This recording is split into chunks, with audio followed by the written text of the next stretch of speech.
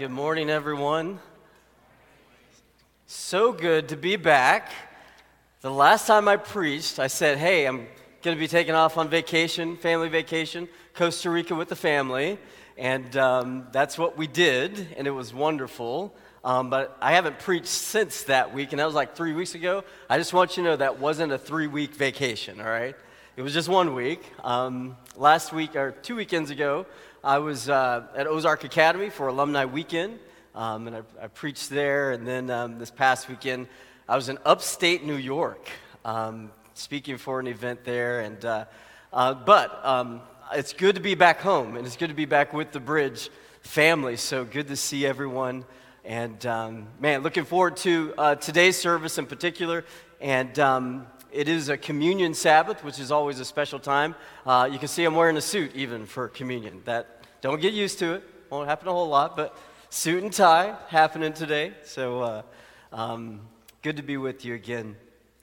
So I recall when I was in college, I was one of the leaders in student government. In fact, I ran for president and became president. I was student body president, SA president.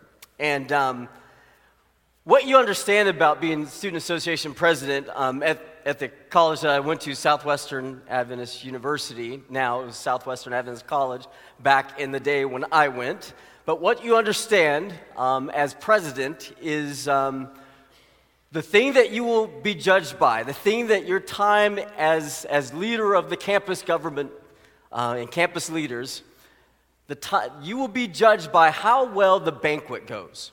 That's what everybody knows. You can mess up the handshake. That's what you do at the beginning of the school year. You can kind of mess that up, or maybe it's not that great. You don't have to get that exactly right. You can mess up other social events throughout the year. Maybe the picnic, the school picnic. Maybe you don't get that quite right. That's okay. They'll let that slide. You won't be judged by that. But if you mess up the main banquet, and we only had one back in those days, if you mess up the big banquet for the year, they'll remember that. It's at the end of the school year, and it is the thing. It is the thing. Everybody goes all out. You wear all the tuxedos.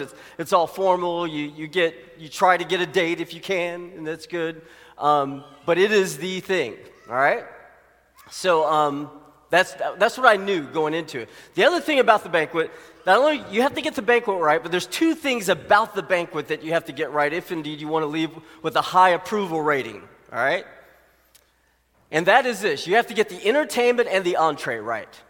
The entertainment and the entree, all right? You got it. You got college students for about 3 hours. They've invested money in this deal, and they want to be well entertained and they want to be well fed, all right? So I knew we had to get those two things right. And if you're doing the entertainment, you got to get the if it's a magician or something like that you're going to come, he's got to be really, really good. Or maybe it's some sort of special type of band or something like that. This is an Adventist campus, so you have to kind of be careful with what you do. But nevertheless, you got to be entertaining. A comedian, it's got to be funny, got to be good. And then the food's got to be good, especially the entree. You don't even have to hit it out of the park when it comes to the dessert, or definitely not the salad. But when it comes to the entree, you got to get that right, okay? So here it is. It's a big banquet. I have a social vice president. He's the dude that kind of leads the charge on the banquet. He understands that we got to get this thing right, or else we will forever be known as the administration that dropped the ball on the banquet. And so time came for the banquet. I'll never forget this. And banquet night's there, and on the little menu. All right, I think we did well with the entertainment for the most part. But then there was the menu that when you sat down, it was on a little card, and it told us what we were going to eat for the evening. And I kid you not, this is what was on there for the entree: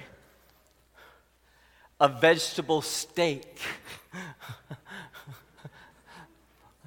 A vegetable steak. And everyone just sort of looking bewildered as to what on earth is a vegetable steak? It's like oxymoronic, right? A vegetable steak. Now, I understand this is an Adventist context. We aren't going to do meat. I know that. That's fine. I'm not complaining about that. But we we can't like mix the two, right? You can't do that. But that's what was on the menu. And so sure enough, the time came when the entrees would be revealed. Everyone was wondering, what on earth is a vegetable steak? And it came out on the plate. I remember looking around, watching everyone's reaction to this vegetable steak. And they just kind of looked and shook their heads. What is this? Now, granted, back in those days, people didn't know what to do with vegetarians, right? They didn't know. Advent has come along. We have to be meatless. And that was the case. This was at a big downtown Dallas hotel. And clearly, vegetarianism wasn't cool, hip, and in. And they had no clue. But they knew they had to give us vegetables. So they formed it in the shape of a steak. As if it was wrong for them to just totally give us vegetables. They said, we're going to put it in the form of a steak. They'll like that. No. It was so bad. It was so bad. So there you go. I left with the lowest approval ratings in the history of the university, pretty much. If you go back to the Southwestern Adventist University, they make jokes now about vegetable steaks on campus. But you got to get the entertainment, you got to get the entree right. So the story that we're looking at this morning as we celebrate communion together, the story that we're looking at is this Last Supper of Jesus. This is the time when Jesus is going to gather with his disciples one last time. And in reality, it is a banquet. It's a mini banquet, but it's a banquet. They're gathering around the table together, and one way that you know that it's actually a banquet is because the people around the table, Jesus and his disciples, are reclining around the table. That was traditional for a banquet. There are other meals that they would partake of during the year that there wasn't that reclining sort of laid back feel, but this was the Passover meal. And this was meant to be somewhat like a small banquet. And so sure enough, Jesus and his disciples are gathered around. They have food. They have the bitter herbs. They have the unleavened bread. They have fruit. That's what they have for this banquet.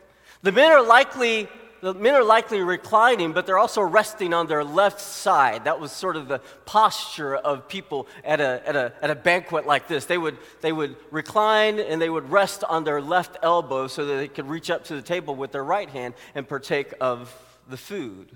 And we know that there was this. We know that there were the bitter herbs that were present there because we know that Jesus dips his hand into that bitter herbs with the one who would betray him, with Judas. That's part of the story.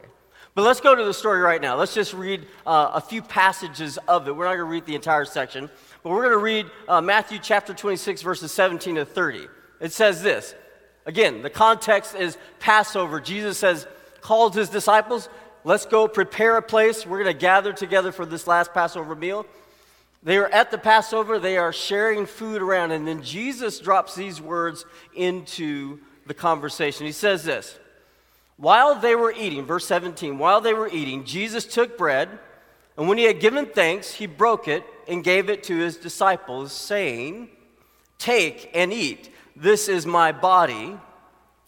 Then he took a cup, and when he had given thanks, he gave it to them, saying, drink from it, all of you. This is my body of the covenant, which is poured out for many for the forgiveness of sins. I tell you, I will not drink from this fruit of the vine from now until that day when I drink it new with you in my Father's kingdom. So, here's what I believe is going on here. Here's what I think, this is what I take out of those words and out of the context in which Jesus celebrates this last Passover with his disciples. I think Jesus understands and was attempting to communicate to his followers that you got to get the entertainment right and you got to get the entree right. You got to get the entertainment right. You got to get the entree right. Here's everything that is present there, everything that we hear in the meal, the banquet, the food that's provided for the people, everything that you hear there is important and vital, but it's not the main course. Do you notice that? It talks about the bread. It talks about the bread. It talks about the wine. that was part of the meal. In fact, this is likely the third cup of wine. There was traditionally one that would come after the hymn that they would sing once they were done with the meal. So this is probably the third cup, and there would be one to follow. But everything you see there goes with the meal. But there's one part that isn't mentioned, but it has to be implied because this was the Passover meal, and it was just part of the deal. It was the entree, it was the main course. But it's not mentioned. I think the Bible writer left it out for a reason.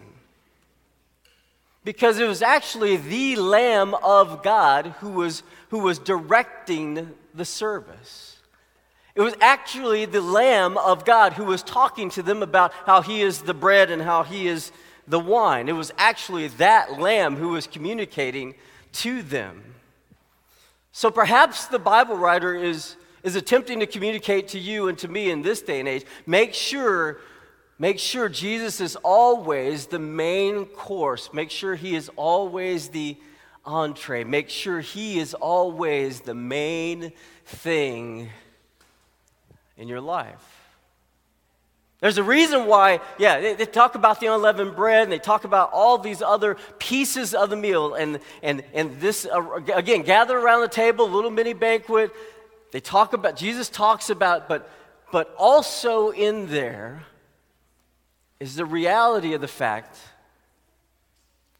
that Jesus himself would come and sacrifice and give himself. In fact, Isaiah talks about it.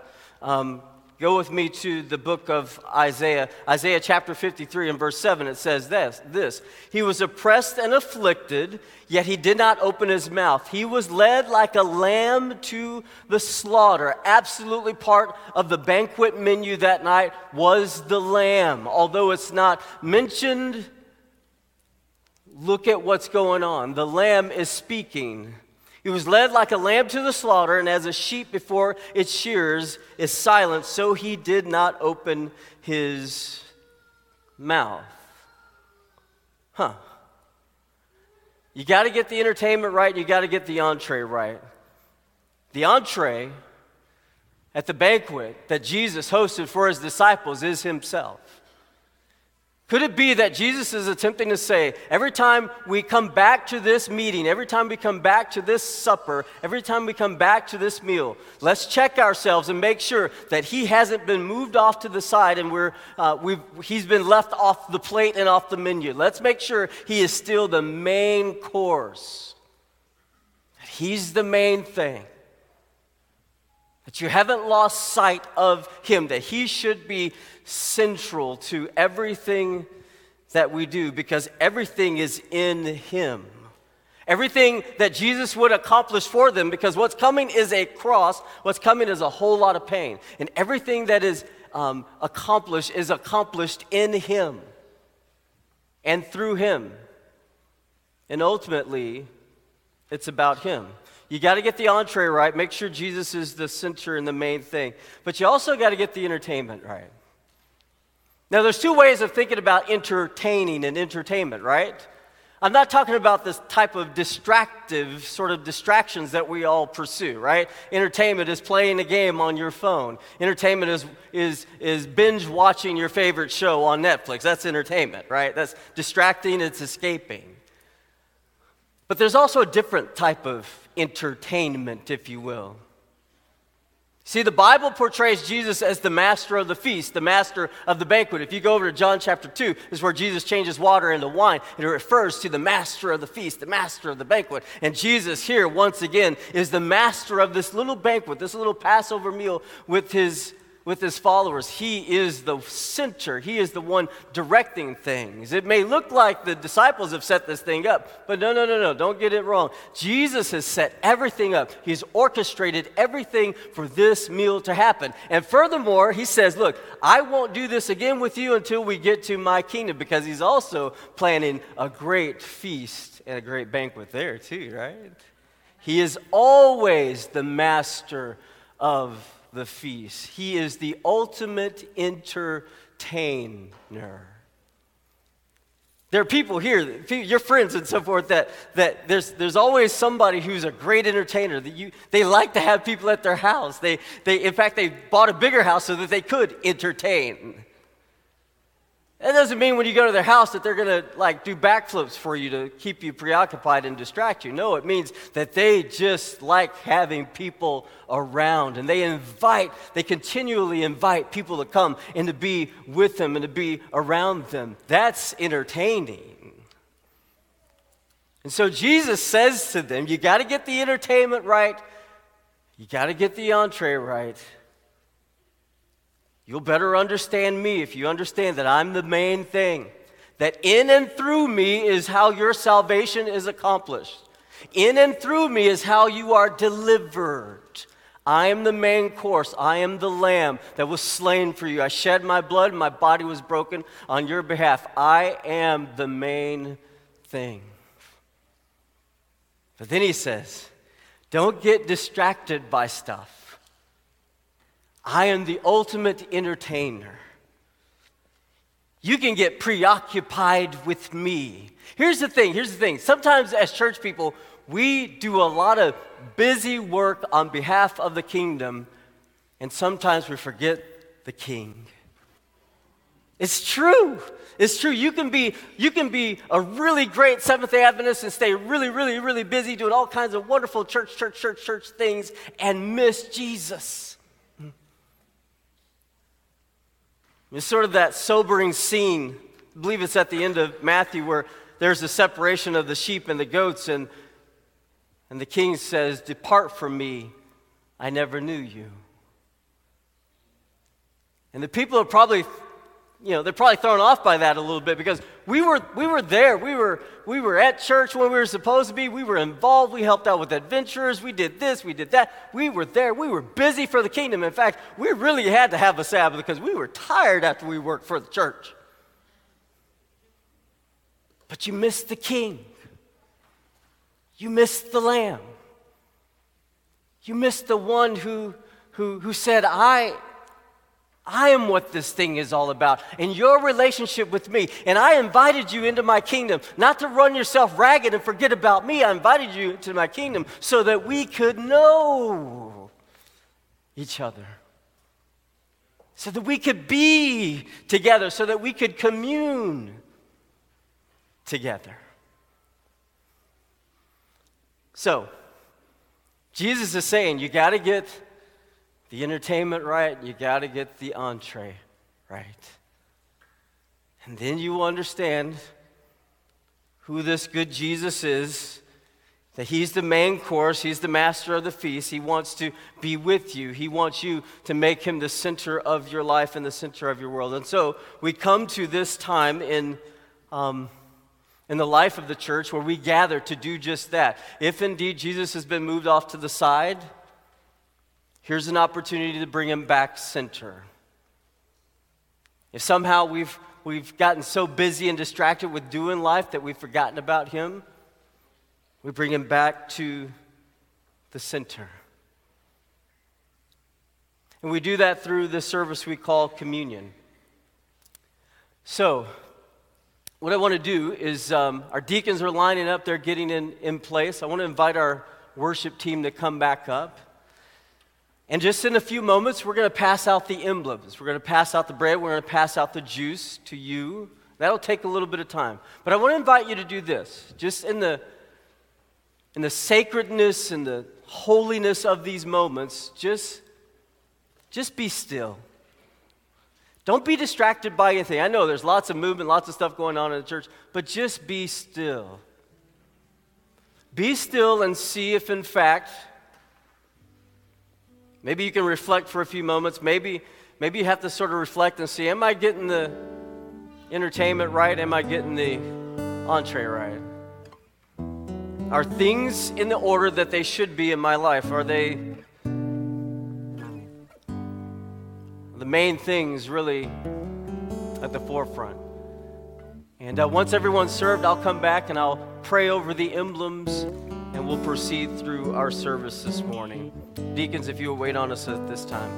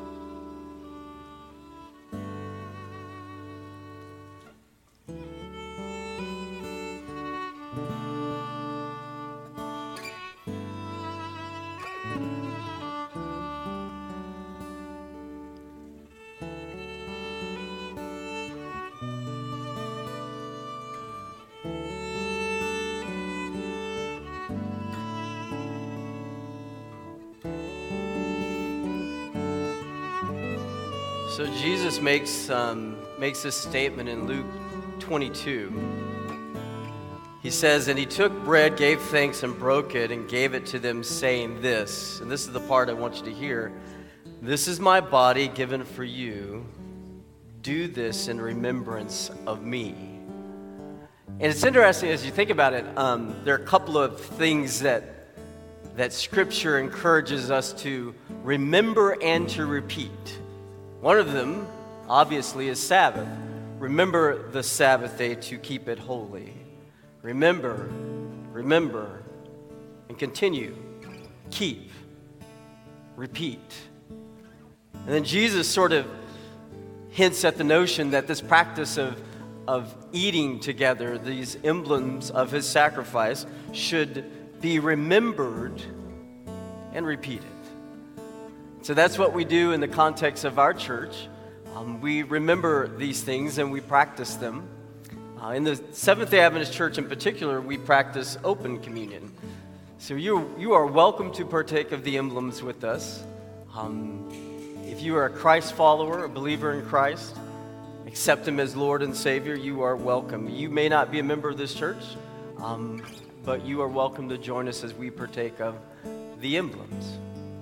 So let me pray over the emblems. I think everyone's been served, and I'm scoping out. If you haven't been served, raise your hand. We'll make sure you get the emblems. All right, let us pray. Our Father and our God, thank you for these emblems that represent your sacrifice on our behalf. Thank you that you call us to keep you as the main focus of our relationship. Thank you that you call us to remember that you are the main focus of our relationship. Thank you that you call us to continue to do that over time, just to commune with you and to commune with others and to be reminded of the sacrifice that was made on our behalf, something that we could not do for ourselves, but you provided exactly what was needed. So, Father, we pray over the bread that represents your broken body. We pray over the juice that represents your spilled blood, that brings forgiveness and cleansing for each one of us. We thank you this morning that we have the privilege to come before you and to remember your sacrifice. In Jesus' name, amen.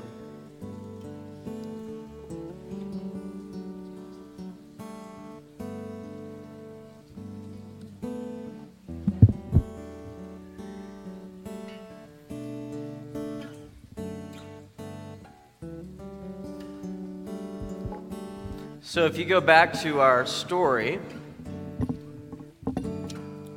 that we shared a little bit earlier,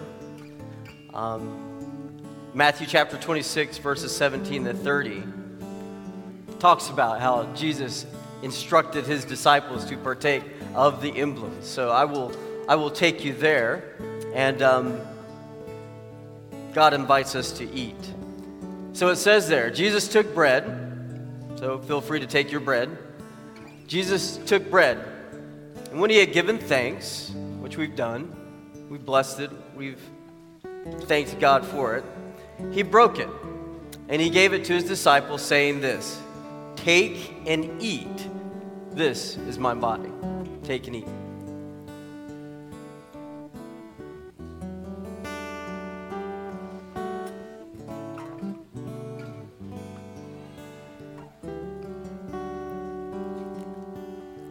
And then Jesus would take the cup, which would represent his shed blood for you and me. The Bible says that without the shedding of blood, there's no remission of sins. So because Jesus' blood was shed for you and me, it provides a cleansing of sin. That lamb was slain, and there would be blood, and it was messy, and it was not pretty. And neither was the cross for Jesus. It was shameful, stripped down naked and nailed to a cross, hoisted up so everyone could see. The Bible says that he who knew no sin became sin for us so that we might become the righteousness of God. It's because of his sacrifice. And he was the only one who could do it. That's why he continues to be the master of the feast, because only he can provide what is needed to satisfy your hunger and your thirst. That's who Jesus is. So he tells us to take and eat, and then he goes on down and it says that he took a cup, and when he had given thanks, he gave it to them, saying, "Drink from it, all of you." All of us get to drink from it because all of us need cleansing. "This is my blood of the covenant, which is poured out for many for the forgiveness of sins." So take and drink.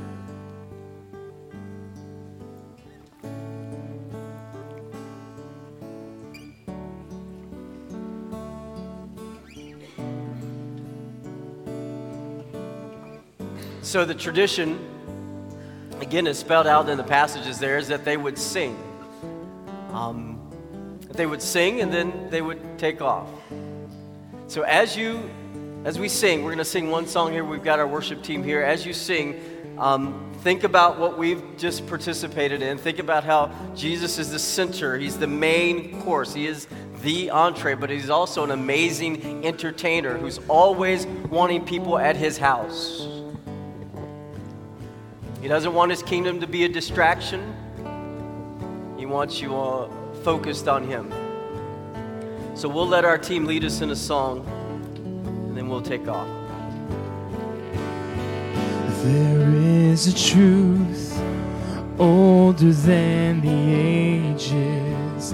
There is a promise of things that yet to come. There is one. There is one born for our salvation. Jesus. There is a light. There is a light that overwhelms the darkness. There is a kingdom that forever reigns. There is a freedom from the chains that bind us. Jesus. Who walks on the waters, who speaks to the seas, who stands in the fire beside me. He roars like the lion, he bled as the lamb, he carries the healing in his hands. Jesus. There is a name, there is a name I call in times of trouble. There is a song that comforts in the night. There is a voice that calms a storm that rages. Jesus, who walks on the waters, who speaks to the seas, who stands in the fire beside me. He roars like a lion, he bled as a lamb, he carries the healing in his hands.